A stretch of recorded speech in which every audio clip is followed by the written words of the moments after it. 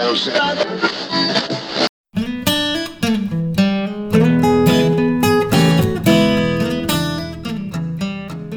and welcome to Wise About Texas, your award-winning Texas history podcast. I'm your host, Ken Wise. I appreciate you very much tuning in today for a little Texas history.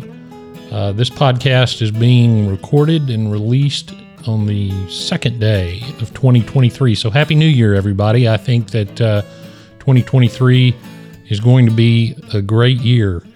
I'm looking forward. We got a legislative session coming up, so I'll find myself in Austin, always looking for some more great Texas history stories. I hope you had a wonderful holiday season and are starting 2023 with a bang. I want to put a bug in your ear for the upcoming Texas State Historical Association annual meeting in El Paso. It's March 2nd through 4th. So go to tshaonline.org and check it out. The TSHA annual meeting is always a great chance to gather and mingle with fellow Texas history lovers from all over the country. So give that a look.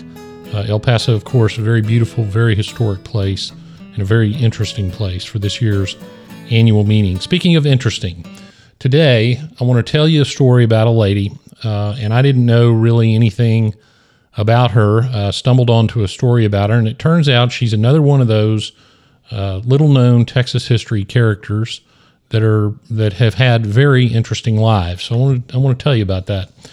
Her name was Osheta Briggs. Now, Osheta is spelled Osjetea. It's a Choctaw word, which means falling star.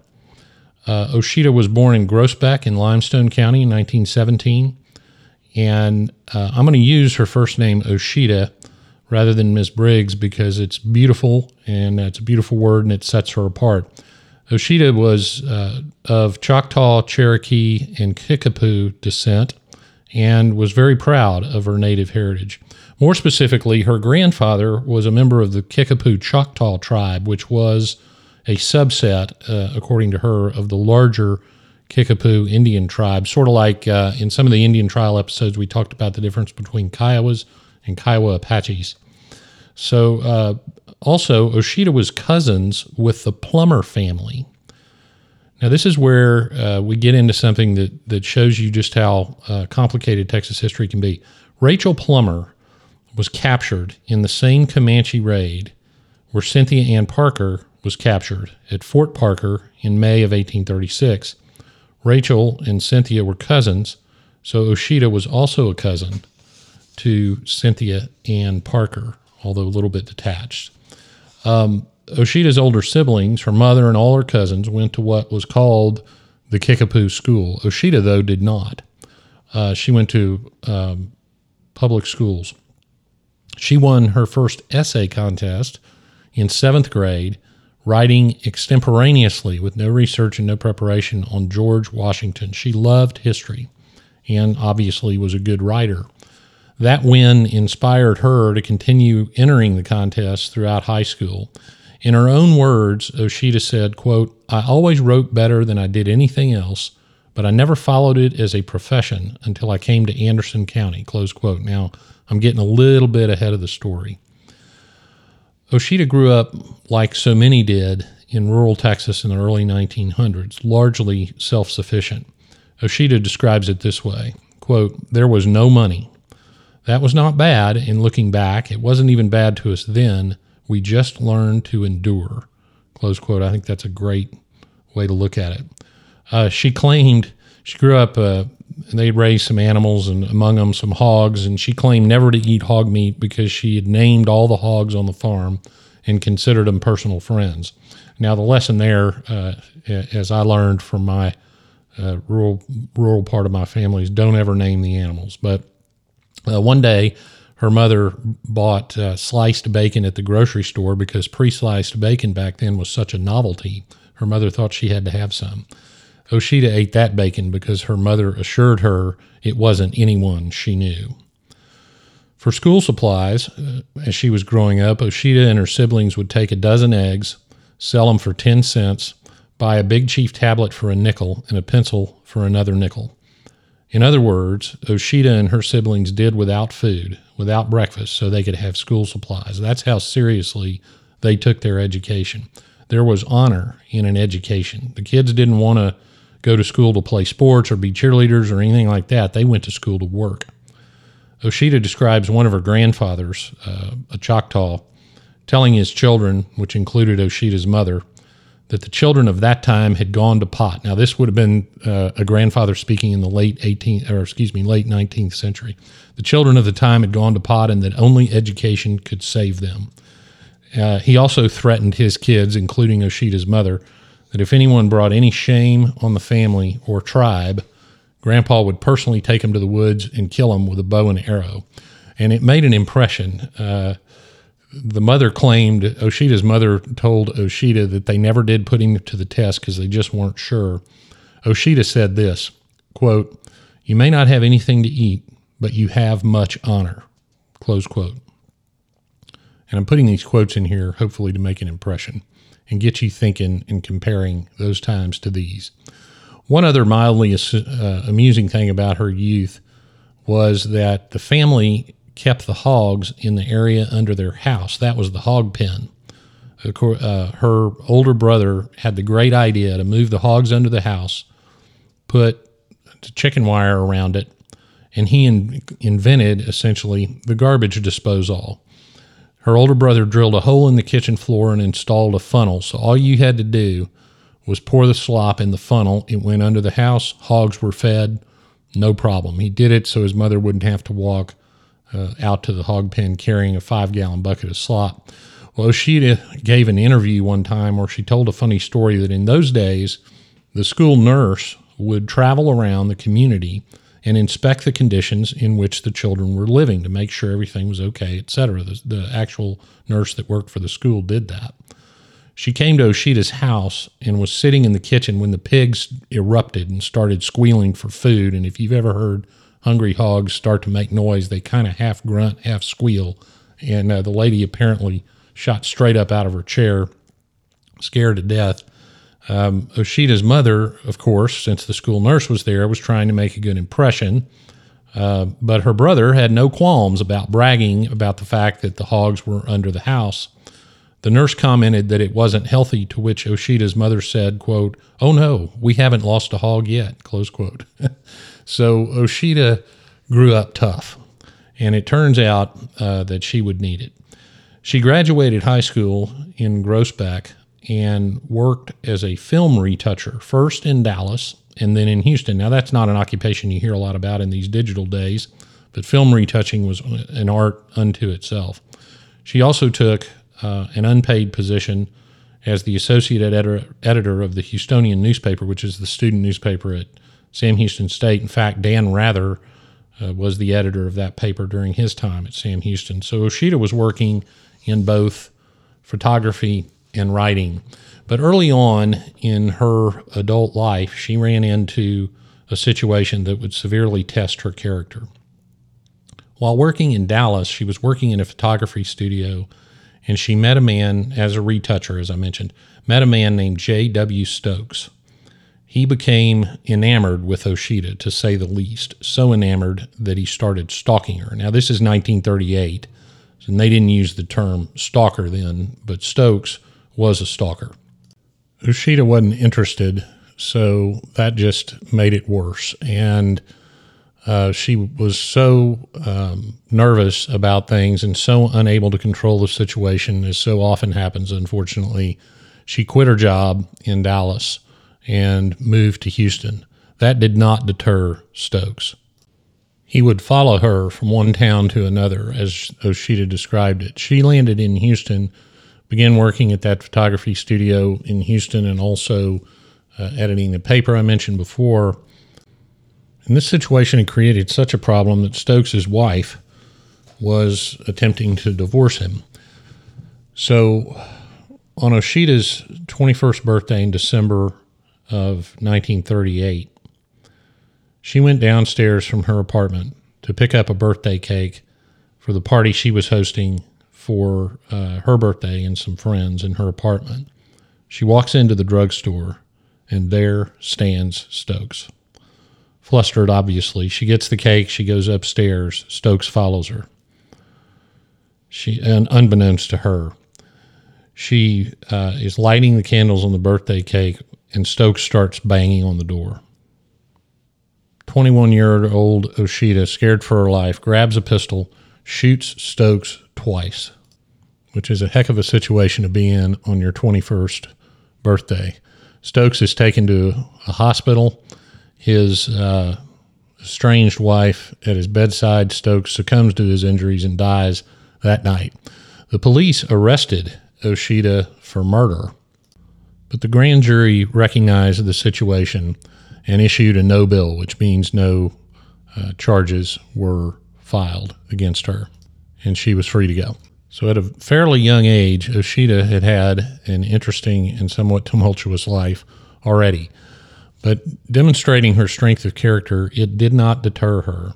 She took up photography, traveling all over the world during the 40s, taking pictures. She won several awards and became known around the world as a photographer. But that's not all. She also painted portraits.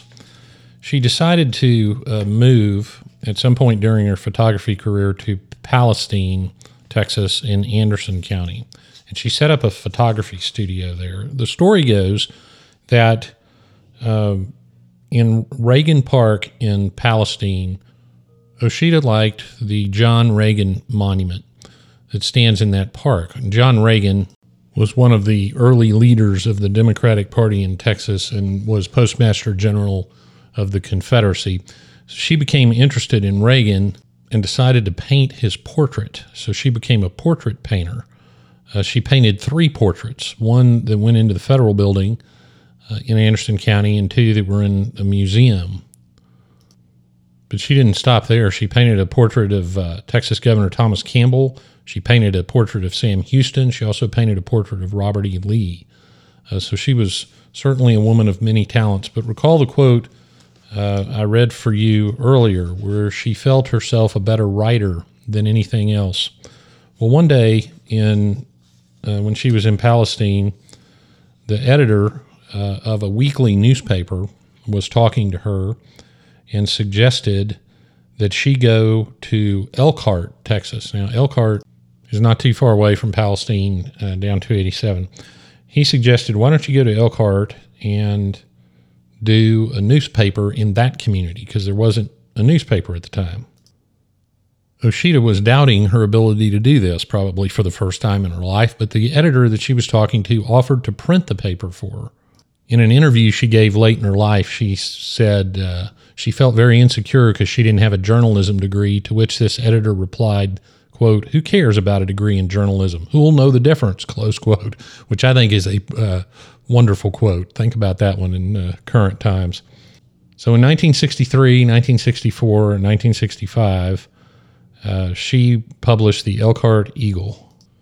Oshita recalls that one of the things that taught her, the paper became really successful, and she got invited to speak to the Texas Press Association several times, which scared her to death. But she remembers that one of the great lessons she learned during that time was how to speak in front of people, even though she lost money. She had a great quote that I think will set the tone for many of us for 2023. Here's what she said: "Money can be replaced, but that paper gave me experience." I think that's important for all of us to remember. The office of the Elkhart Eagle, by the way, was the corner table of a little restaurant in Elkhart, where they ran a telephone line over there and let her use the table as her desk and put her typewriter on. Well, something else came out of that. Oshita began writing a column in her weekly called, quote, "Walk in My Moccasins," close quote. And she won state, national, and international awards for that column. Now, I think about the time period and the civil rights time period, and here you have an entrepreneurial female Native American publishing a paper all on her own in a small East Texas town. That was significant, but that isn't enough. The column had to be quality, which it was. She was a great writer. Here's what she says about a writer, or about her writing, also a good lesson for us all. Quote, "But I wrote simply.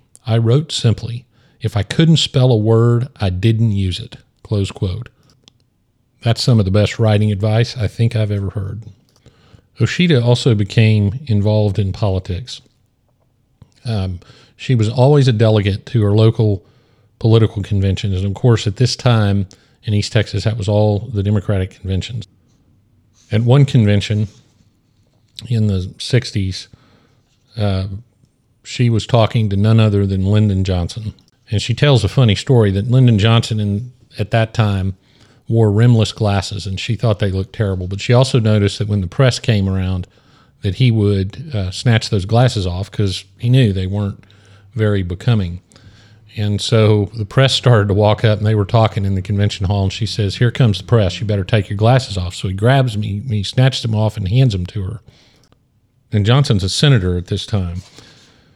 So they have a little press gaggle there with Lyndon Johnson, and when the press leaves, Osheta takes the glasses, wipes them on her skirt to clean them, hands them back, and said, these glasses are not good looking on you. You really ought to get some horn-rimmed glasses because it'll make you look smarter. Osheta, by the way, did not agree with Lyndon Johnson on darn near anything. Well, apparently that offended LBJ, and so he said, in response to her glasses comment, said, "Why don't you get your braids cut off?" Because she wore the long Native American braids.